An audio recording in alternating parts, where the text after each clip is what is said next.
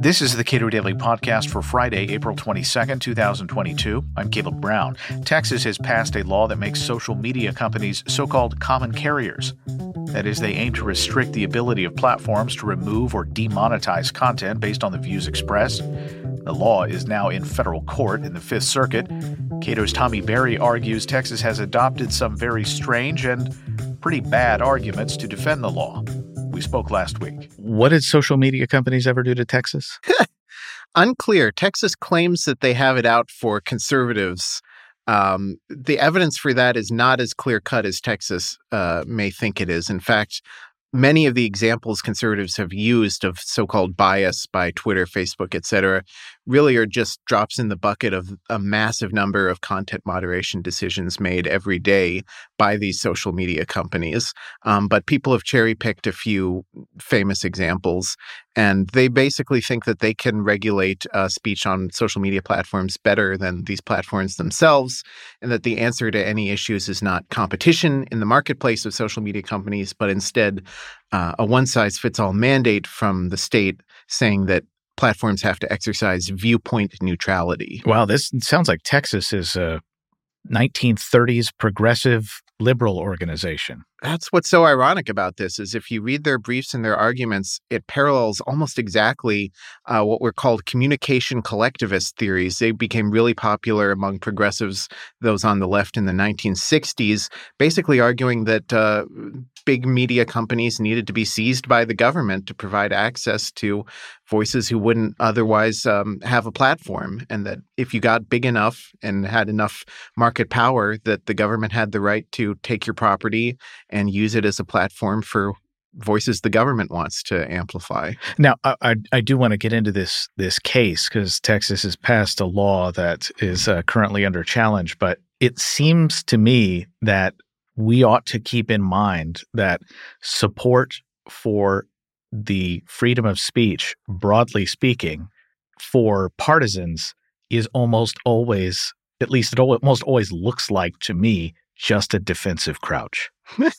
Well, certainly there's. It's important to draw a clear distinction between criticism of these platforms and the choices they're making as private people using these platforms. It's absolutely justified if you don't like what Facebook and Twitter are doing, start a competitor, boycott them, what have you. The problem is, and the issue is, should the government get involved and essentially say, we're going to second guess all of your decisions. And if you're not exercising them fairly in the government's view, you're liable to be sued or fined. So what is the law that Texas passed? It's called HB 20. The core regulation is it imposes a viewpoint neutrality requirement for any topic under discussion on a social media platform. And it has essentially no exceptions to it. So it can lead to some results that would probably be pretty shocking to most people. So if people are discussing Al-Qaeda or ISIS on the social media network, viewpoint neutrality means you can't have a rule. If people are saying ISIS is terrible, you have to allow people to say ISIS is great. I support what they're doing. That's an extreme example, but that gives you an idea of how current content moderation rules on most major social media networks would violate this viewpoint neutrality requirement as it's spelled out in the law. In theory, it's been promoted as a way to stop anti-conservative bias, but in practice, it would simply allow courts, federal courts or state courts, to decide whether a decision was biased or not, and whether the company exercised viewpoint neutrality. And forgive me if I'm wrong here, but courts are not good at that. It's certainly it's certainly difficult after the fact to second guess a decision, especially when they're not experts in the technology of content moderation. The fact that these companies have to do it at an enormous scale that's almost hard for people not in the industry to comprehend. Facebook deals with hundreds of millions of posts every single day. Many of these first decisions are made by computer algorithms and then by humans for the more difficult ones.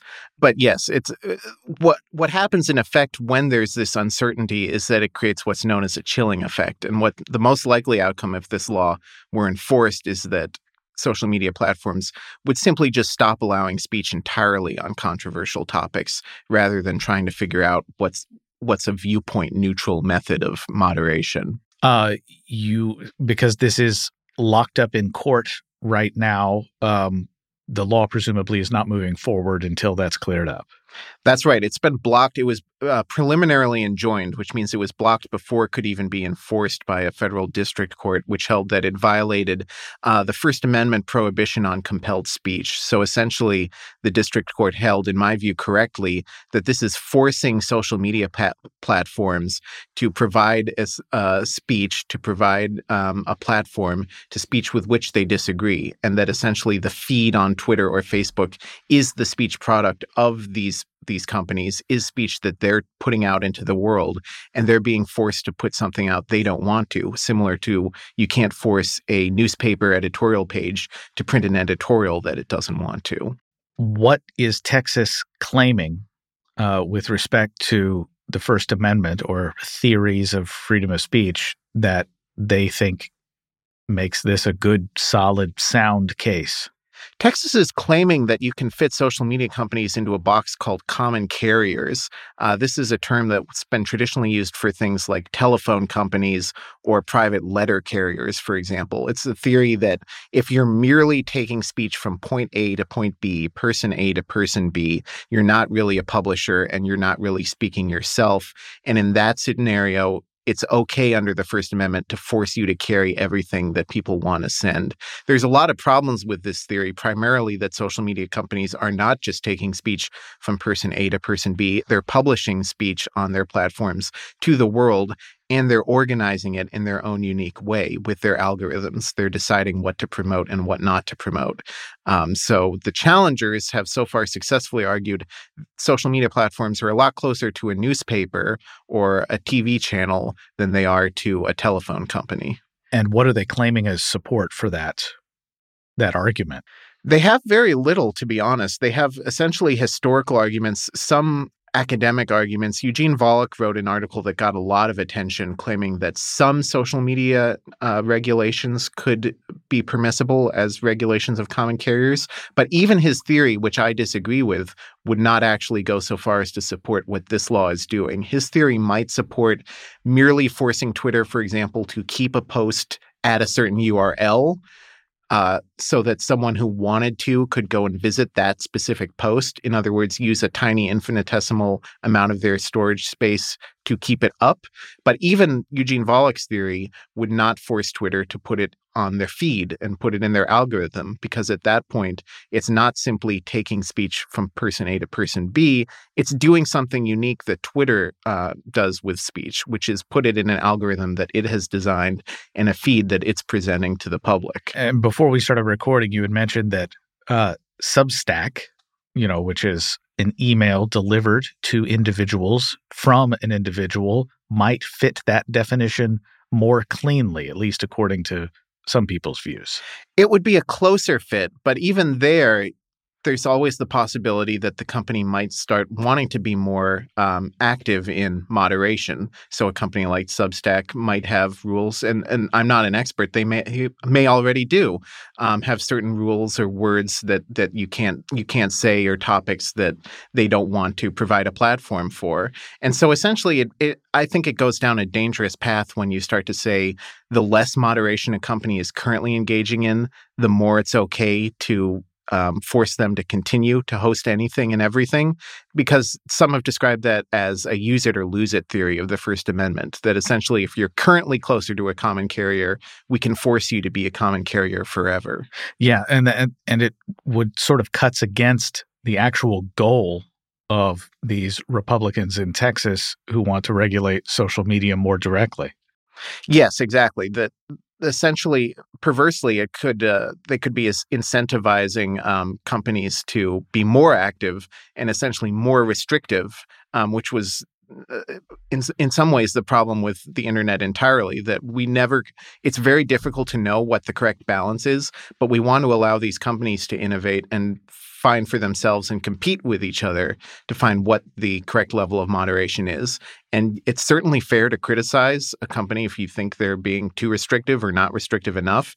But the answer has always been start a competitor or move to a competitor, not create a one-size-fits-all viewpoint neutrality rule for everyone. So I'm not a lawyer.